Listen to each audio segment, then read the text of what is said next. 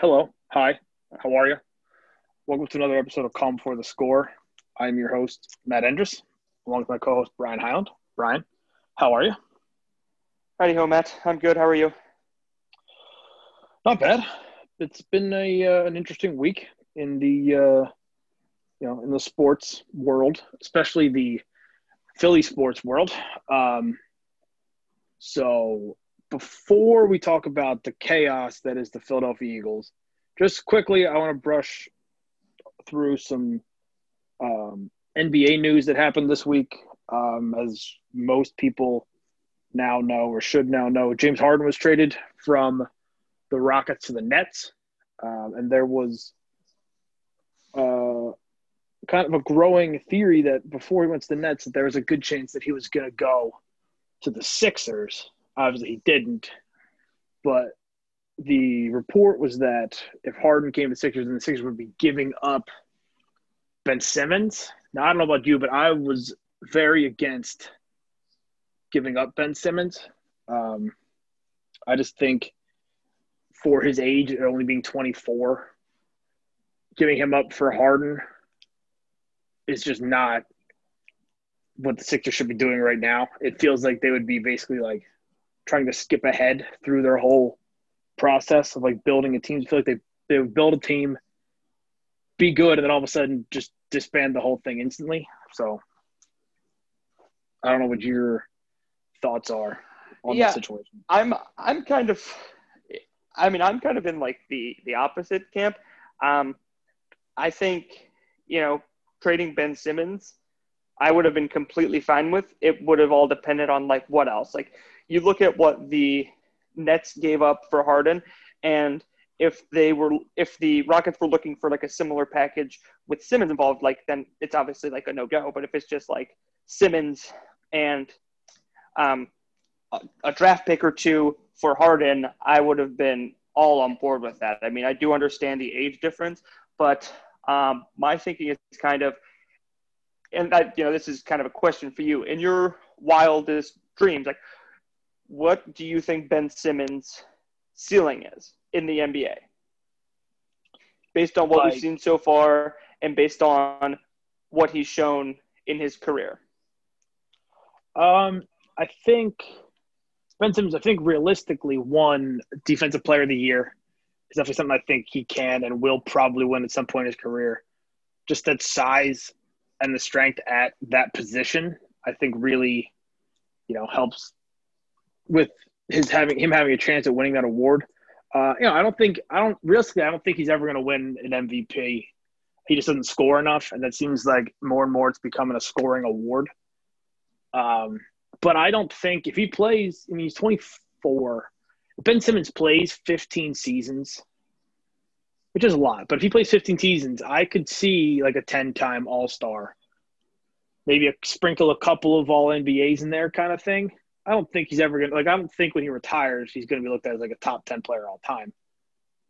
Yeah, But and like so by the that's time he I'm retires, I think he'll be looked at as somebody similar in terms of like overall how good their career was, kind of in the same ilk as like a Scottie Pippen. Obviously, hopefully with the same amount of rings, but in terms of like production on the court, somebody that kind of comparison for their by the end of their career. Yeah. See, so my kind of thing with him, and it's kind of also my biggest gripe with him, is that he's like the only thing that he's done better now than he did his rookie year is defensively. Like if you look at his stats and you look at his game, it's eerily similar to what you saw his rookie year, his second year, and that's okay. I mean, he's a good player. Like he's a good point guard who can facilitate the ball, but isn't going to be able to put up points. He's never going to be able to shoot the lights out. And I think, like you said, I think his ceiling is Defensive Player of the Year, which is incredible. But I think when you have the chance to get a player of James Harden's caliber, who has already won MVPs, I mean, he's a perennial first team All NBA when he's playing. I just don't think Ben Simmons will ever get to that sort of value. And I think also when you kind of couple in the fact that I think James Harden would fit better with Embiid, and it would kind of have signified to everyone that, okay, the Sixers are going for it 4 years. Like, that's their championship window. They believe over the next 4 years they should win a championship. And I would have liked that move, and I would have been, more than okay with giving up Ben Simmons. Obviously, I'm not upset that our consolation is having Ben Simmons and all of our young pieces, but I definitely was excited about the idea of pairing James Harden, Embiid, and seeing what they would be able to do together, because what we've seeing what they'd be able to do together offensively, because we've seen kind of the peak of Embiid and Simmons offensively, and it's kind of clunky. Obviously, they're great defensively, but offensively, it's kind of, awkward and an awkward fit. And I was just kind of looking forward to seeing that. But, I think what the Nets gave up, I would have never been okay with the Sixers giving up that much, obviously. Right. And the report that came out was that the Rockets were asking for Ben Simmons, Tyrese Maxey, Matisse Thybulle, and 3 first-round picks, which is a ton. My issue with Harden is who's playing defense then? Assuming if it's just, starters-wise, if it's just replace Harden with, replace Ben Simmons with Harden, who's playing defense? If you're on Harden, Seth Curry, Danny Green, Tobias Harris, obviously Embiid's going to play defense, but from your guard position, you got no defense then. Which the Sixers are a team that excel on defense. I feel like all of a sudden trading one guy, you go from being the best defensive team in the league arguably to bad on defense. Harden's not a good defender. He's 31. There's a 7-year age difference, I think. He's not a good defender, but he's also never played with a big man like Embiid. And I think that's, and I do think that matters. I do think a player like James Harden, if the Sixers change their defensive strategy to just funnel everyone into the paint and use Embiid and Dwight Howard in the paint as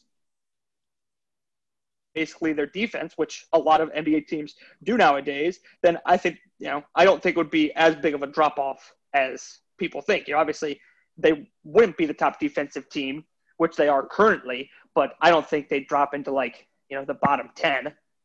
And I think what it would have made up offensively, I think we would have jumped higher offensively than we would have fallen defensively. And it seems like that's the Sixers kind of similar thoughts, because apparently they were willing to part with Simmons, granted for the right price, but Tyrese Maxey was the guy that they weren't going to get rid of, which is interesting that he's the one that kind of hung up the picks. I didn't have a problem with the Sixers trading for Harden. It was Simmons. If we replace Simmons with Tobias Harris, we're on to something. Now we are on to something. I posed my trade on Twitter. I said, Tobias Harris, keep Maxey and Matisse Thybulle in the trade, add Furkan Korkmaz, still give those same 3 ones, and then get Harden and Christian Wood. So it's Ben, Harden, probably Danny Green, Christian Wood, Joel Embiid. That sounds like a championship team. Lose some depth, but we still got Shake coming off the bench. Still have Dwight Howard coming off the bench. It sounds like one, but another thing to remember with that, I do think that any trade for Harden would have had to involve Simmons, because if you bring Harden onto the team, Simmons becomes irrelevant, kind of. Why do you need Simmons handling the ball when you have James Harden, who you want having the ball in his hands? You trade for James Harden to be your primary ball handler. So what does Ben Simmons do at that point? You use him as a post-up 4?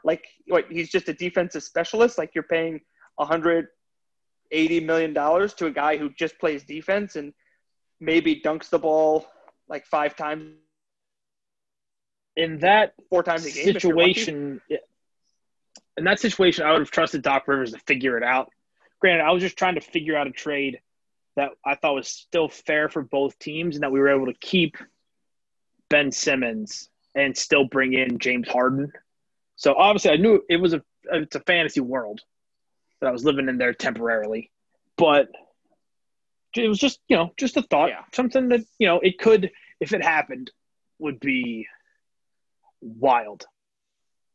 But all right, let's talk. And even the fact that he got traded was wild. I mean, we don't need to get into the entirety of the trade, but I mean, that Nets team is I'm very excited for basketball season to get into full swing because I think this is shaping up to be a very fun season. Right. Just a little basketball bet. I'm going to take the over in every single Brooklyn Nets game. Oh, you have They still don't have defense.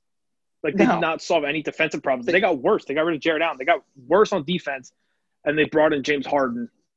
I'm just going to take the Brooklyn Nets over. I don't even care what the number is at this point. Just over in every single game that they play. They're going to score 172 points a game. The only thing I'd worry about that is all of their possessions. Someone posted a video online of it was a joke, and it was every Brooklyn Nets possession, and it was just James Harden dribbling the ball for 8 seconds, KD dribbling it for 8 seconds, Kyrie dribbling it for 8 seconds, and then shooting a shot, and then just cycling through that. And I know it's obviously a joke, but it'd be very funny if that's kind of what their offense was. And I think there might be some games where their offense does kind of turn into that, and those are the games that I'm most excited for. Just the takes that will come right. In the beginning, it's definitely going to be – after that is going to be electric. Yeah, it's going to be clunky in the beginning for sure. But if you're DeAndre Jordan, you got to be ecstatic. You're just going to be catching an unbelievable amount of lobs. Just all you got to do is just stand down or wait for somebody to drive and then just jump and hope the ball's coming to you. That's going to be his only job is catch lobs. He's going to be catching lobs and get offensive rebounds. That's literally going to be his only jobs. Yep, that's the only thing you got to do. And that's what he's best at. So he's in heaven. DeAndre. Yeah. Oh yeah, that's true, man. Yeah, they're going to be fun to watch. All right, let's move on to the fucking Eagles. Jesus Christ. We're a little bit of a dumpster fire right now. A little bit of a dumpster fire. We're firing maybe the wrong guy. We probably should have fired Howie as well. I'm going to say Howie as well. I think Doug should have got one more year, but I think it seems like he didn't want one more year, and I think the Eagles should have fired Howie. But anyway, we're in a bad spot.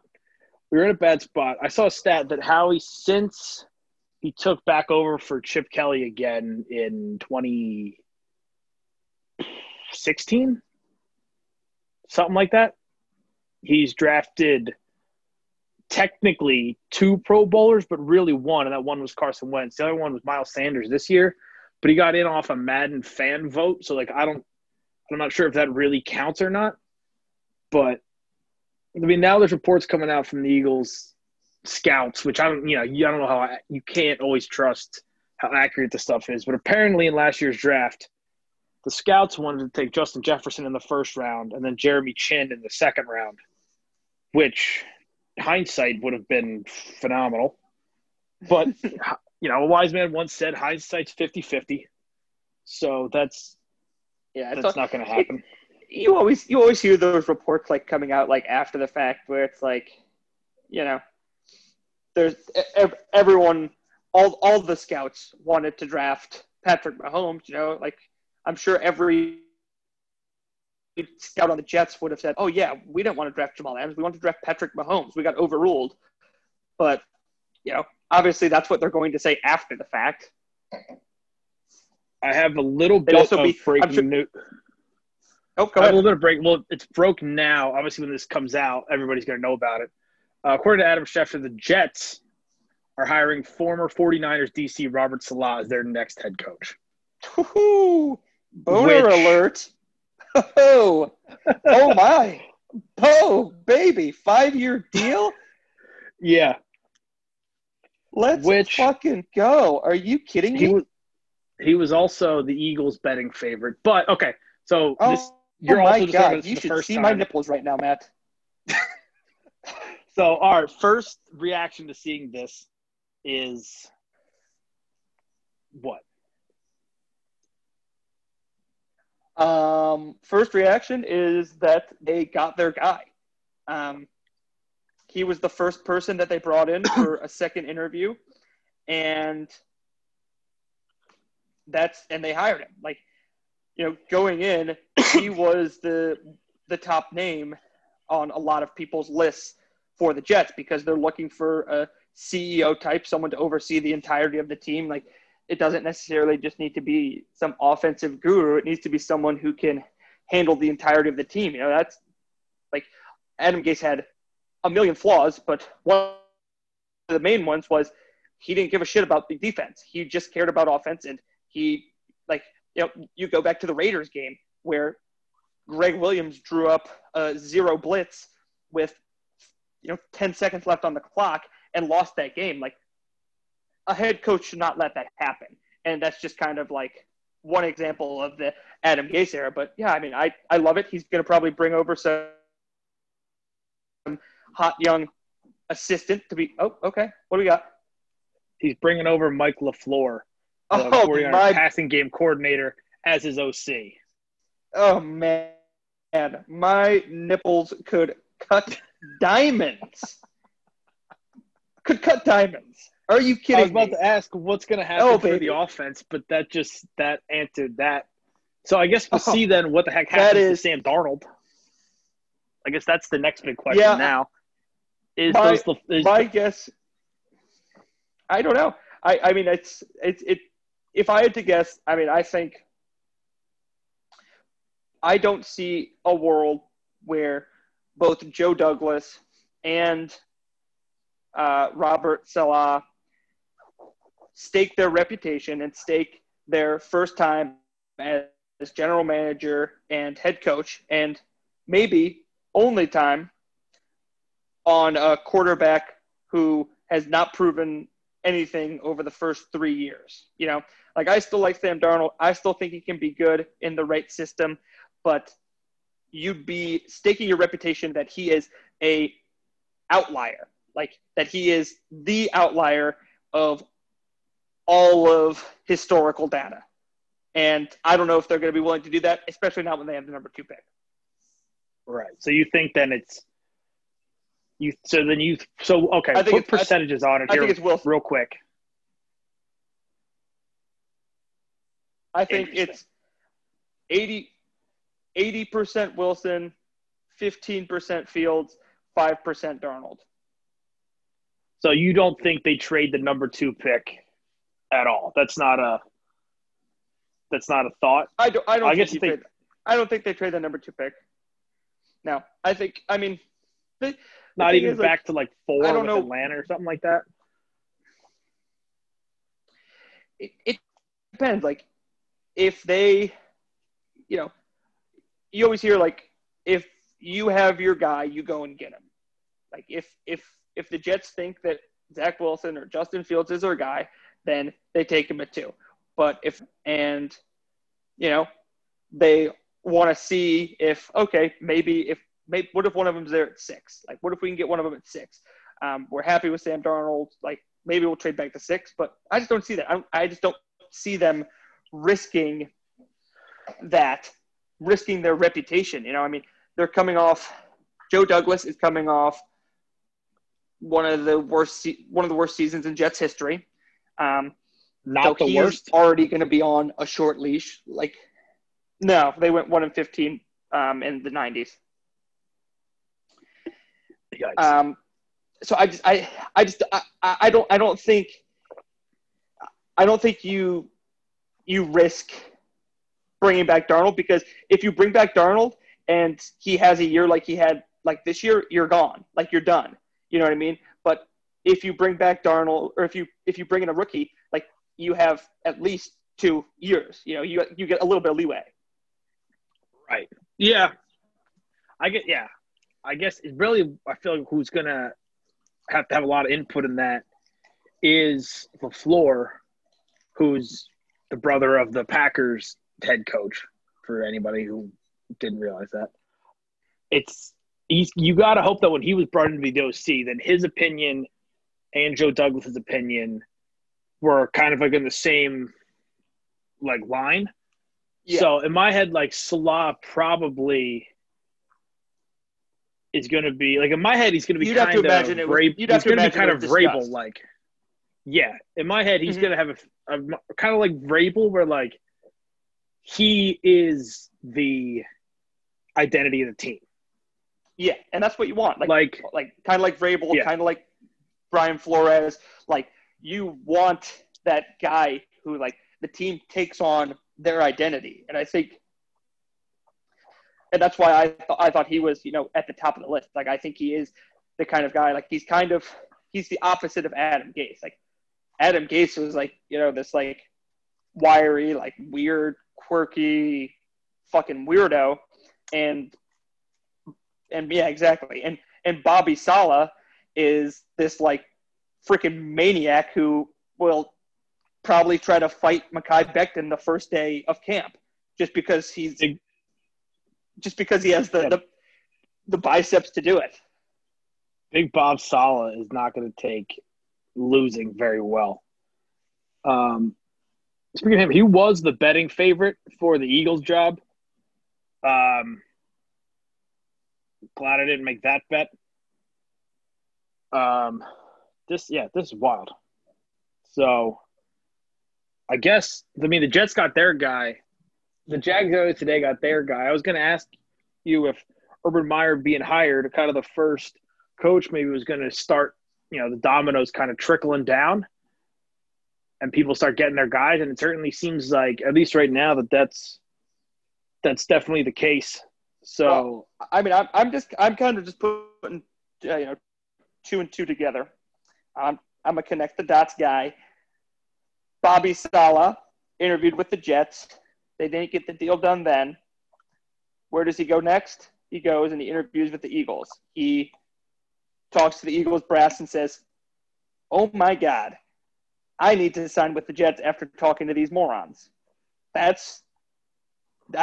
don't have any reason to think that. I mean, Christopher Johnson, or maybe he thought, Christopher Johnson is the dumbest owner in all the sports. I can just run this guy over and eventually probably get his ownership stake in this team. I don't know. All I know is Bob Saleh is the coach of the Jets, and we got a coach that I can call Bobby. I mean, it's a win-win-win. I think the problem the Eagles are having is like when you bring in – right, but also when they're bringing in people to interview, and they're gonna ask, what are you gonna do about Wentz and Hurt situation? And I think if that opinion doesn't align with what Jeffrey Lurie's thinking, then they're not gonna hire him. Lurie wants Wentz to be the guy. He wants Wentz to be the starter. Doug did not. Doug is now gone. There's other things that went on. Apparently, Doug didn't like people telling him what to do, and Doug wanted to run it back with his guys, and Lurie wanted to make a splash higher coaching-wise in the offseason, and Doug wanted to stay loyal to his guys, which is all fun and good. But Lurie chose Wentz, and what the owner wants, the owner kind of is going to get, for better or for worse. So that kind of brings me to who in the world the Eagles are going to hire. There's guys that I want. Like, the guy that I want to be the Eagles' next head coach is Brian Daboll, who is the offensive coordinator in Buffalo. My thought is he'd be Josh Allen, similar body styles. They both have similar playing styles before Wentz got hurt. My thought is maybe he can do to Wentz what he's already done to Josh Allen, which would work for me. Another guy to keep an eye on that I like is, and I guess the Eagles are interviewing or have already interviewed him, is Gerard Mayo, who former linebacker for the Patriots. And I guess his nickname while in New England was Gerard Belichick. It seems like this is a guy who's had coaching on his mind forever. So New England coaches turning into other coaches has not had a good success, but Patriots players turning into coaches, so far so good. Yeah. Vrabel's the only one that comes to mind immediately, but something about kind of a younger guy, played in the league, knows how to talk to players, was a linebacker, so you know, toughness is there. So that's appealing to me. A lot of Eagles fans that I'm seeing kind of want it to be Deuce Staley as the Eagles' next head coach, which nothing against Deuce, but like I don't know. I don't know if he's earned it yet, but like he wasn't even the OC. He's never called plays. Like I'm sure he'd be a great coach, but like kind of a little make or break situation here for the Eagles. There's a lot of turmoil. Yeah, Deuce is a level head, but I feel like one, he's not like that big splash hire that Laurie wants. Two, he doesn't have any real experience other than being the Eagles' run game coordinator. I mean, I know he knows the Eagles building inside and out, and he knows the culture better than anybody, but I feel like he still hasn't quite done enough. I would love Deuce to be the OC under Daboll. I would love for him to still be in the Eagles coaching, department, but I don't think Deuce, the head coach, is quite yet ready or right for this team at this time. So, although if you think he is, you can bet Deuce at plus 700 to be the Eagles' next head coach.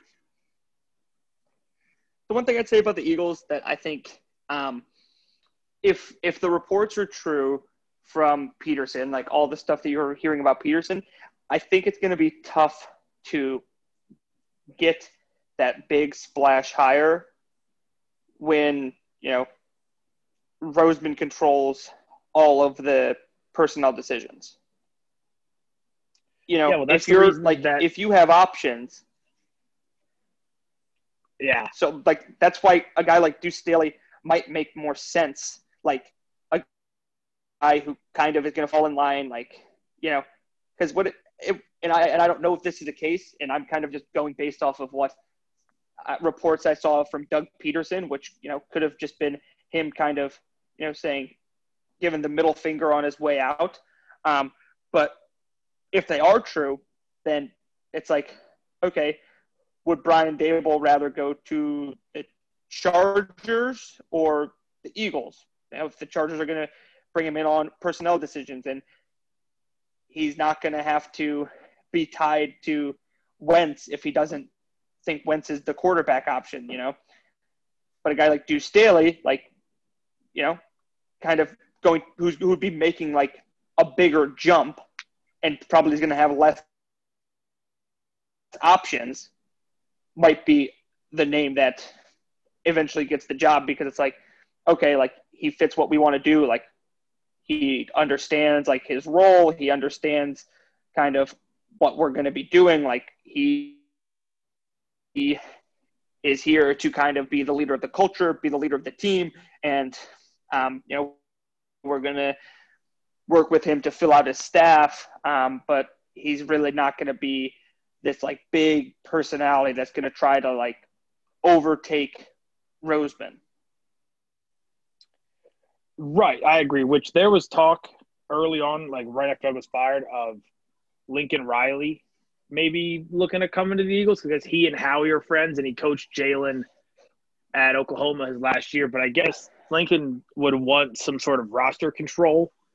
And for what it seems like, that's not something that I guess giving up partly roster control isn't Howie's decision. It's Laurie.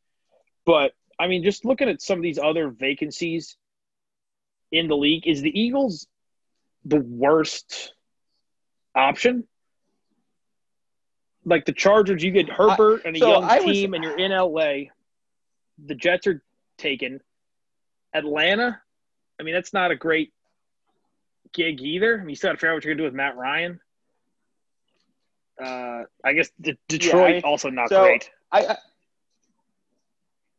saw And then- someone like talk about, you know, the kind of like the rankings, and you know the clear top two, I would say, were Jacksonville and Los Angeles.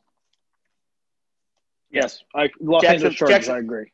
Yeah, Jacksonville, you have the first pick, you have abundance of cap space, and you have a quarterback prospect coming out that's a once in a generational kind of guy. It's a really good draft to have the number one overall. Obviously, number one overall pick's always good, but some drafts there's not like a clear cut. Some drafts are better than other, and this is like one of the best drafts to have it. Chargers, you have Herbert. Obviously, you're in LA, like, and you have like the young core, like a new building. What I've been seeing is like the biggest downside to the Chargers job that people talk about is like, oh, you'll be expected to win soon. It's like, okay, that's kind of a good problem to have. You know, and I think a lot of it does come down to what kind of control these guys have. I know last time the Jets were looking for coaches, they had an agreement with Matt Rule, but then Matt Rule backed out because the Jets wanted to assign him who his coordinators were. Like they wanted to pick his coordinators, and you know, some teams might try to do that. You know, some teams might not give the coach any say in personnel. Like there's like stuff that kind of the fans and like the reporters don't really know, like the conversations that go on that make one job better than the other. Like all you can kind of see from the outside, but looking at it from the outside, I would probably put the Eagles in that bottom three with Detroit and Atlanta. Yeah, I think Houston might be down there too. I mean, you got Watson, but your cap situation is terrible and you have no picks. So that's another terrible. And Watson might want to get traded. Yeah, I'd forgotten about Houston. I mean, that's honestly, another tough one. The kind of remaining jobs left other than Los Angeles aren't really like that. Yeah, and I think appealing. I don't know. I mean Philly's appealing because you have a team and you have an owner that's willing to do basically whatever it takes to win. You have a GM who, drafting wise, not great. It's just to put it out there, not a great drafter. He's not. But he's shown that he's willing to make trades to try to improve the roster. Also, doesn't always seem to get those right. There's some guys the Eagles could have traded for in the offseason, DeAndre Hopkins, Stephon Diggs, that they didn't. But I don't think Philly's the worst spot now that I think about it. Still not great. I think they want I think they want a guy who's going to be able to come in and figure out the Wentz hurt situation. But the problem with that right now is those guys are there's two guys, Eric Bieniemy and Mike Kafka, who both are offensive guys with the Chiefs. One, they're still in the playoffs. Two, we got Doug from the Chiefs. Or do we want to do that again? Somebody who isn't calling plays on the Chiefs. Like, do we want to do that again? I don't know. Also, Brian Daboll still in the playoffs, so we can't exactly interview him yet. Yeah.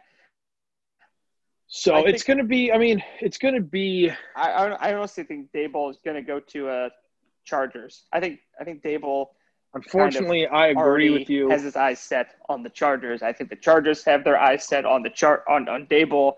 I think a name to watch, look out for on the Eagles. I think Arthur Smith would be a real good hire for the Eagles.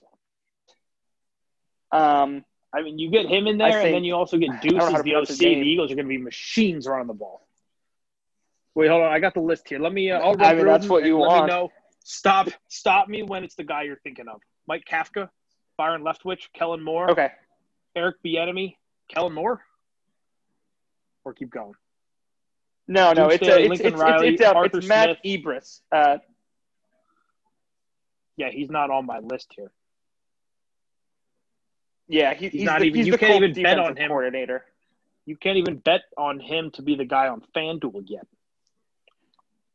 Something tells me the Eagles are going to sign Adam Gase, tank for 2 years, and start over. What would be your reaction if the Eagles signed Adam Gase? I would become a Jets fan. Okay. You heard it here first, folks. The future, if the Eagles sign Adam Gase, the future is officially brighter for the Jets than it would be for the Eagles. Don't even care what the roster is. You heard it here first. If the Eagles sign Adam Gase, Matt Andrews is going to get a tattoo of the Jets logo. That's not what I said. On his forehead. I did not say that. That's also not what I said.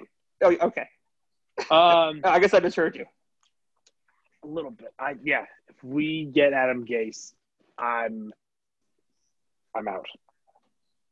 I am out. I don't know I don't think it'll happen. I don't think. No, I think the chances are zero. Zero? The city Adam Gase probably wouldn't want any control. He's a yes man. He's also a good steak oil salesman. But he's a bad I guess coach. You didn't see the games when the Jets put their offense into hyperdrive. Okay, he did lead them to a win over the Rams. Hyperdrive. The Jets beat the Rams and the Browns. There is a world where the two teams the Jets are the best team in the league meet in the playoffs or meet in the Super Bowl. There's a chance. And then by default, the Jets beat them both. The Jets are the best team in the league. With that said, I would demand the Lombardi Trophy to Fulham Park. With that said, let's move on to the game that one of those teams plays in. First game of the week is Saturday at 4:35. The Rams are going to Green Bay. Green Bay is a 6.5-point favorite, and the over-under in that game is 45.5. We know now that Goff is starting, which isn't surprising, I guess, because Walford got taken out in an ambulance with a neck brace last week. So I don't really consider that to be news. It would have been tough to come back next week. That's a tough look. That's a tough look for Jared Goff, too. Got in there, got him a win, put up 30 points. Yeah, there wasn't even a conversation. And then they're kicking him back out for a guy that left in a neck brace in an ambulance.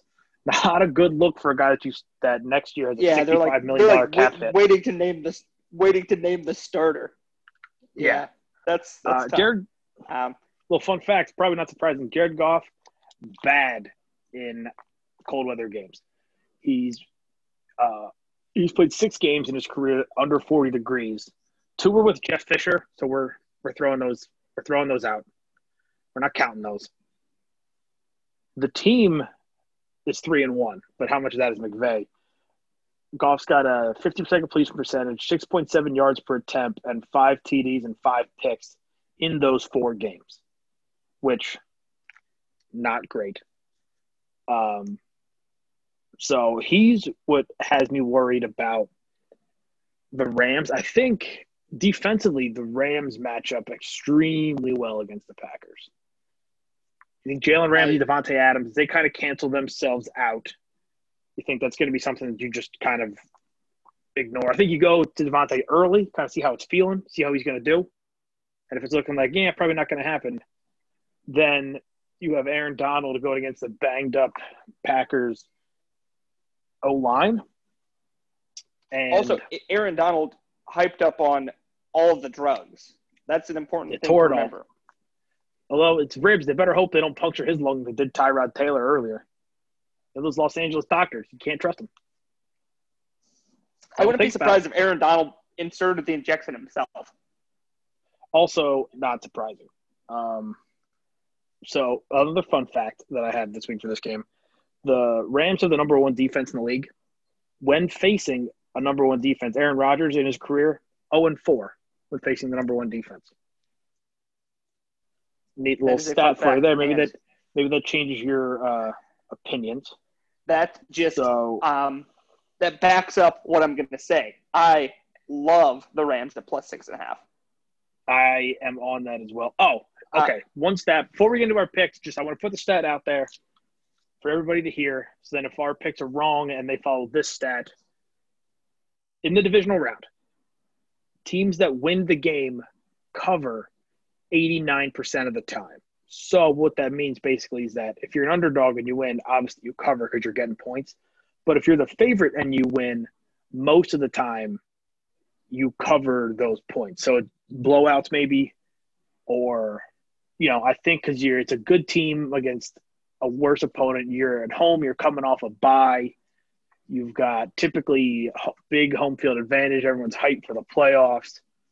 So some of that, I think, kind of wavers a little because you don't have that same home field advantage. But Packers coming off a bye are very good under LaFleur. But I agree with you. I am on Rams plus 6.5. Just Goff makes me nervous. Yeah, Goff makes me nervous, but I'm focusing on the Rams defense. I mean, I love that defense. Jalen Ramsey, like you look at his stats against like top receivers this year, and he's just played absolutely bananas. It kind of reminds me of the Revis year, when they went to the AFC Championship, where he just shuts down a half of the field. And Ramsey kind of does the same thing. Like it makes it so much easier to scheme defensively when you can shut down half of a field, and then you add in Aaron Donald, who, like, watching him play it's football porn. Like what he does to offensive lines it's so much fun to watch. Like you're pitching a tent and you're living when he lines up in like I am. He loves like that 5 technique, and he slants in on the guard, and he just blows them up, and it's like the most fun thing to watch. Like he takes a grown man, like a 300-pound man who is bracing for impact, and he just throws him to the side. It's insane. By the time he's done, he might be the best football player of all time. I think I don't think that he's on a course for that. I mean, he's incredible. And I don't think the Packers are going to be able to run. I think the Rams defensive line and front is too good. And then I think it's going to come down to the Jalen Ramsey, Devontae Adams matchup. And I think Jalen Ramsey is going to be able to slow him down enough that they are able to cover at least. I mean, I think like you said, the one thing that worries me is Jared Goff. Packers are 4-1 against the spread their last 5 playoff games. So I don't know if that makes you nervous at all. Do you have any thoughts on the total? The over-under is 45.5. Who was that loss against? I lean the under. That's what I have too. I think good defense. Packers defense isn't terrible. It was against the 49ers. Stop the run last year. Oh, yeah, that's right. Yeah, they got ran all over. They got ran all over. It's kind of, the Rams are kind of built like that same 49ers team. They can run the ball pretty well. They have. Packers struggle to stop the run. That's what's going to be big. Ball good.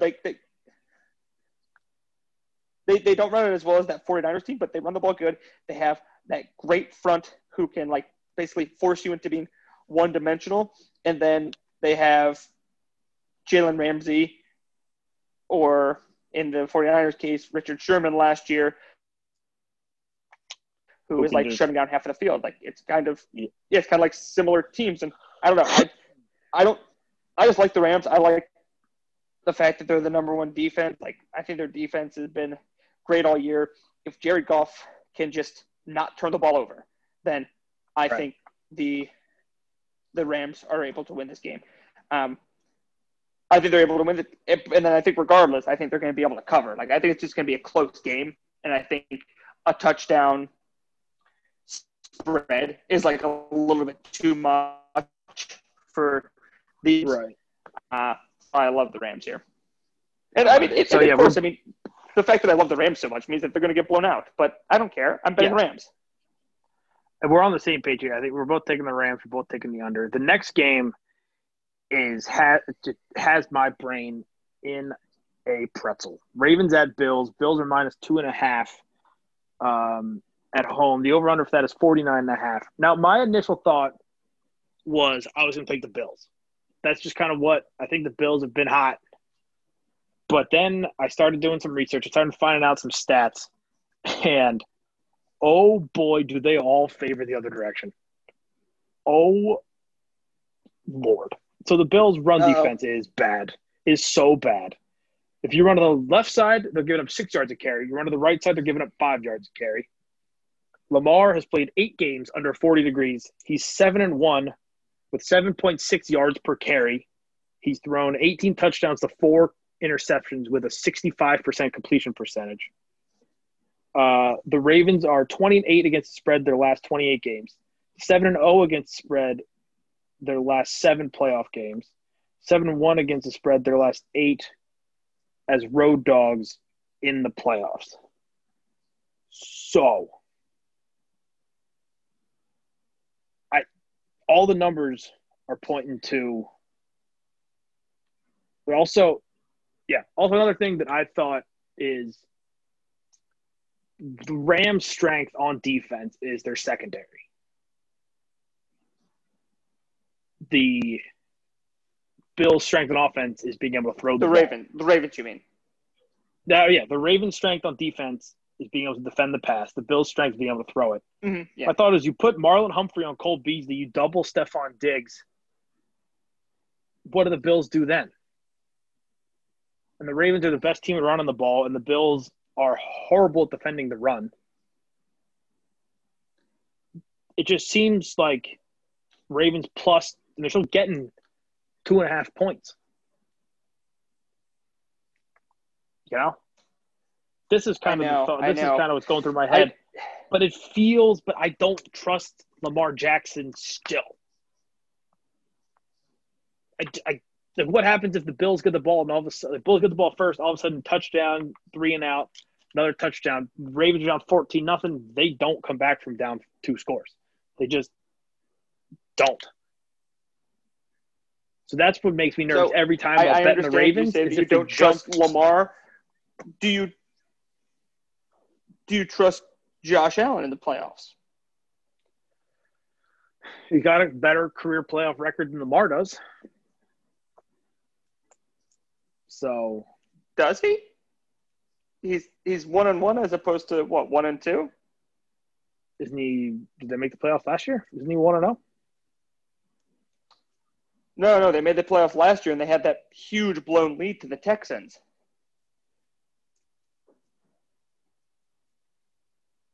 Well, he's 1-1. Lamar's 1-2. Yeah, but still, like I just think that the Bills have been a buzzsaw. They've just been putting up 35 plus for I don't even know how many weeks in a row now.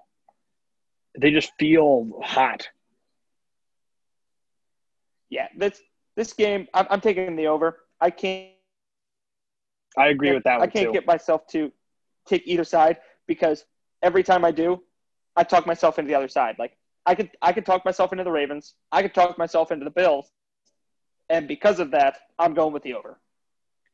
The Bills have scored at least 24 points every single week since November 1st.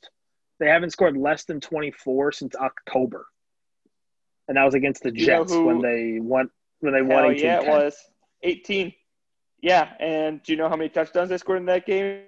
0. Jets held all 6 field goals. 6 field goals. But absolutely electric. Is just the Jets are an enigma.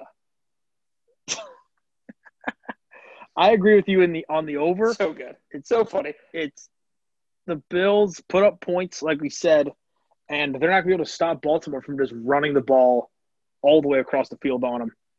So right now, I'm going Ravens plus 2.5 in the over. I might flip and then flop back this week a couple times before the game starts. And if I change my pick to Buffalo, I'll get Shurkits put out on the Twitter. But right now, Ravens plus 2.5. It's what all the stats are saying. It's what all the trends are saying. I didn't trust the stats and trends last week, and we got bit in the ass because of it. I'm trusting the stats and trends this week. Ravens plus 2.5. I feel good about it.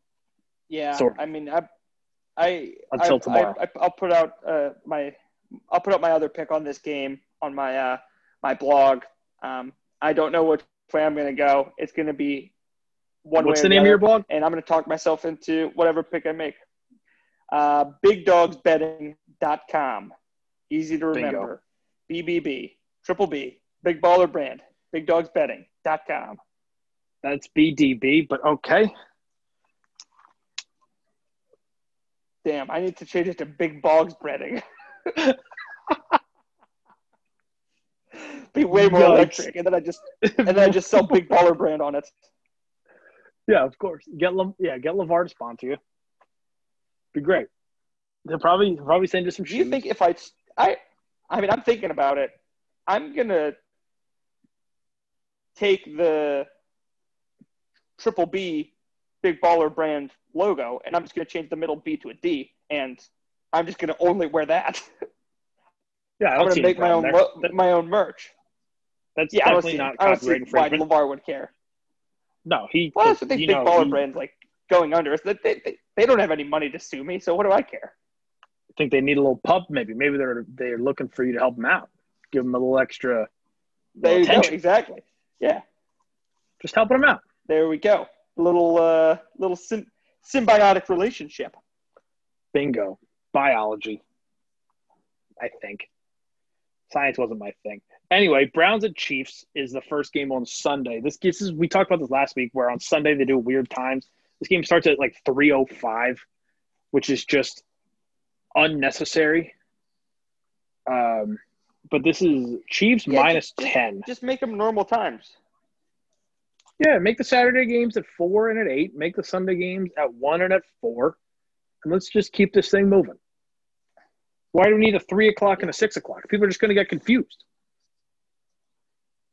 Yeah, 3:05 and 6:40 are the Sunday games, which is stupid.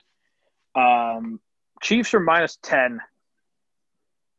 The Chiefs, I have stats here. The Chiefs this year just refused to cover. They lost so many people so much money. Chiefs are 1-4 against the spread. Their last 5 as a home favorite. Chiefs are 1-6. Their last 7 as a favorite. Chiefs are 1-7 against the spread. Their last 8 overall. They're 0-4 against the spread. Their last 4 home games. They just don't like winning by what they're supposed to win by. Also, Patrick Mahomes hasn't played for 2 weeks because they had the bye, and then he didn't play week 17. So are you concerned about Mahomes possibly being rusty and them starting slow? Because if they start slow and the Browns jump out to a quick 7-0 lead or 10-0 lead or something like that, because the Browns have been putting up points. They've been scoring. Their offense has been clicking. Like, are you concerned that maybe there'll be a point where if they start slow because of some possible rust, that they're not going to have enough time? They scored 30 points in a quarter like 3 times this year, so there's always enough time. But, yeah, 10 is a big number for a team that does not cover very well this year. But for any other team, I would say yes. Like, if they get out to an early deficit, then I'm worried. But I watched this team come back from, 28 against the Texans. And last year, yeah. They were down 28-0, and then they were winning at halftime. So they were down 28-0 I don't think in the second quarter. Any lead is, and they were down 28-0 in the second quarter and still lead at halftime. So I'm not like, if the Browns get out to a 14-0 lead, I'm not like, okay, that's it, right off the Chiefs, like they're done. I do think 10 is a lot for a team that just doesn't cover.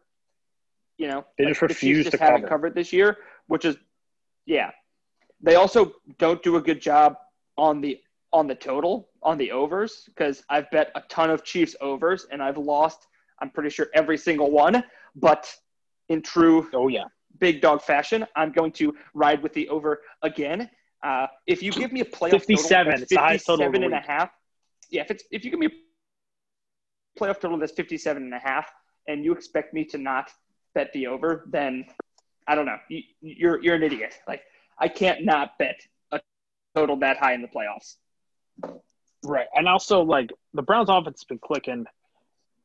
The only way, like, I think I'm also taking the Chiefs. I think the Chiefs are going to win. And, like the stat said earlier, 89% of the teams that win cover. So if we think the Chiefs are going to win, then they should cover according to that statistic. The thing that makes me nervous, though, is the Browns can run the ball.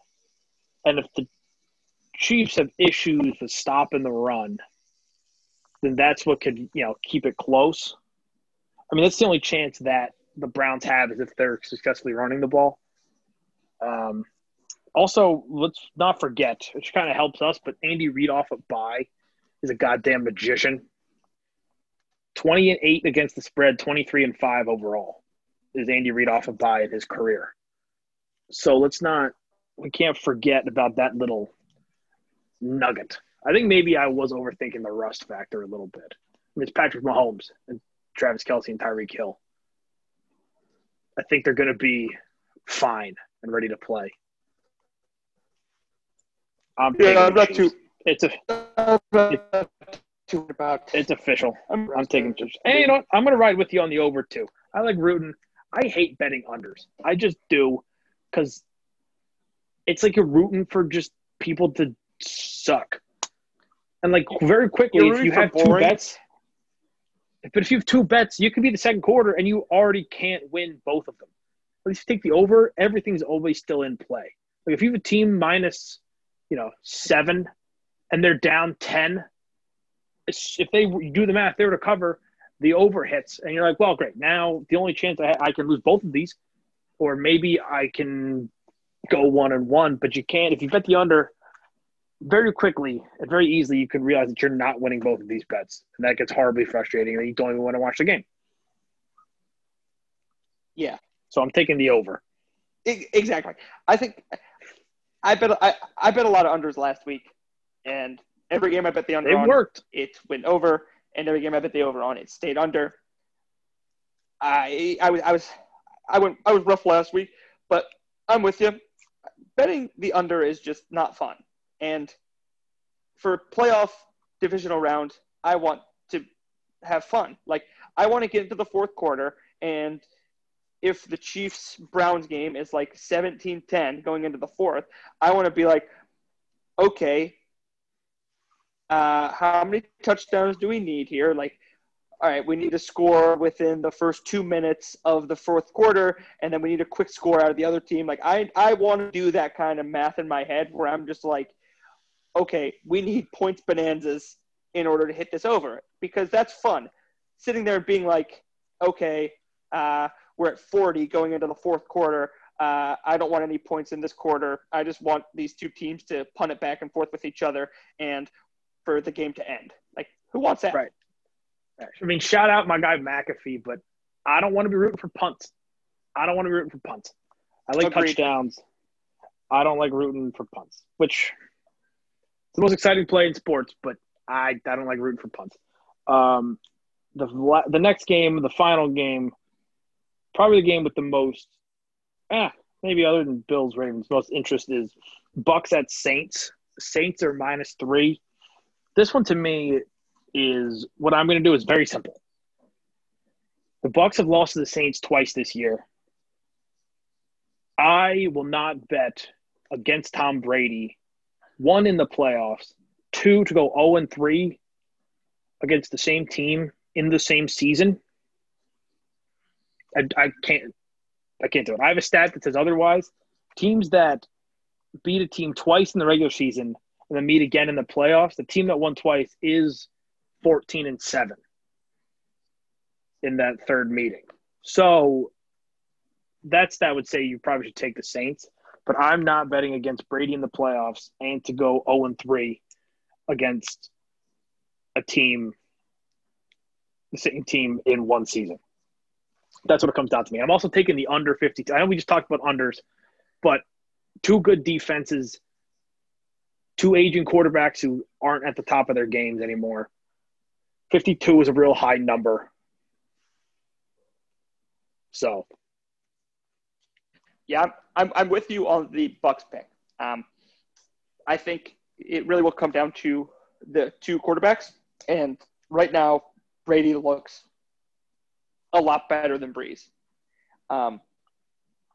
The Saints offense just hasn't looked good down the stretch. Their defense has obviously been incredible, and they've been winning games. But I think when it gets down to it, and Drew Brees needs to make some big-time throws late in the game to either lead a game-winning drive or lead a game-tying drive, I don't know if he's going to be able to make those throws. Yeah, and maybe, another week of having Kamara and Michael Thomas, both out there, maybe that'll change some things a little bit. But, Drew Brees has got, linguini for an arm right now. He's just not – I feel like he's not throwing the ball very well or with a whole lot of zip. So, yeah, that's why I'm taking Bucks +3. Like I said, I'm taking even though we just said I don't like betting the under, but still trying to make money here. And I feel like both these defenses are real. The Saints defense is very good. And it feels like they're getting Trey Hendrickson back, who led their team in sacks this week. They're getting him back, which is big. I have to take the under. I think 52 is too high, even though I really want to take the over. Yeah. But I'm surprised to see 52 for a game like this. I thought it was going to be like 49 and a half, maybe, something in that area. I see 24-21-ish as the final. Maybe 27-24, something like that, which is 51 points, which would be under 52. So that's what I was thinking. Yeah, I think 52 is high for how good both of these defenses are. Yeah, I think they think that Tom and Drew are going to want to compete against each other and just be throwing the ball all over the place. But I don't trust either of their arms to be able to consistently just keep throwing the ball all over the place. Also, neither team can really run the ball, so they're just going to be throwing. So their arms might get tired out there. All right, so let's just go back over. Oh, before we wrap up, did you watch any of the Saints Bears game on Nickelodeon at all? I only watched. Did you check that out? No, I only watched on Nickelodeon. What did you think? I want every NFL game to be on Nickelodeon. Are you a fan of the Slime Zone? The only thing that I wish is that the Browns-Steelers game was on Nickelodeon, so we could have gotten more Slime Zone. The Nickelodeon broadcast was the best broadcast ever. I mean, it was fun. It was exciting. It was delightful. I mean, for that game, it was also great for that game because that game was just a boring game. Like Mitch Trubisky and the Bears just stunk it up. It was it was like a nice little change of pace. And there was multiple times where there was touchdowns that got called back, but they still hit them with the Slime Zone. They had the Minecraft replays. They had young Sheldon coming out and telling me the rules of the game. It was fantastic. I have two things that I would change. One, make it real slime, not CGI. Obviously. Two, get rid of young Sheldon. I don't like him. I'm not gonna say any disparaging remarks about a child, but he's got a very punchable face. I'll say that. Kid's 12 years old, man. Have you seen him? I stand by what I've said. All right. So to review, I am on the Rams +6.5 and under 45.5. The Ravens +2.5 and over 49.5. Chiefs -10 and over 57. And Bucks +3 and under 52. And I am on the Bucks +3, over 49.5 in the Ravens Bills, the Rams +6.5, and the over 57.5 in the Browns-Chiefs game. And I am also on the Canberra Calvary plus 145 against Australian baseball. Love Melbourne Aces in Australian baseball. So get that pick in early because it starts 3 a.m. our time. It's very early. Yes. Yeah. So that's it for this week. Keep in mind, we were both very cold last week. So, we are due to get hot. Looking back, I was 2-2-2 on my picks on the pot. I was 2-2. I was 0-6 on my picks that I made on Big Dogs Betting, which is, if you faded me, you went 6-0. So it's like, I don't know. That's true.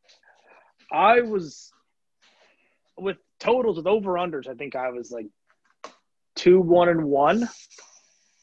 I don't remember my exact record for spreads, but it was not great last week. So keep that in mind. I got helped out because I had the Bucks at -8. Yeah, I got fucked. I got them real early in the week. I had Bucks -7.5. Nice. Which they lost 5, or they won, or no, I had them 8.5. I had them 8.5. They won by 8. Which that hook. You don't expect. I love the hook. You don't expect the 8.5 hook. No, you don't expect the 8.5 hook. All right, so that's it for this week. Thanks for listening, everybody. I got a good feeling about this week. Real good feeling about this week, but let's say just bet as much as you're willing to lose. Well said. Or bet whatever you want. I mean, if you want to bet your mortgage, bet your mortgage. It's your prerogative. It's your money, it's your account. All right. Well, thanks for listening, everybody.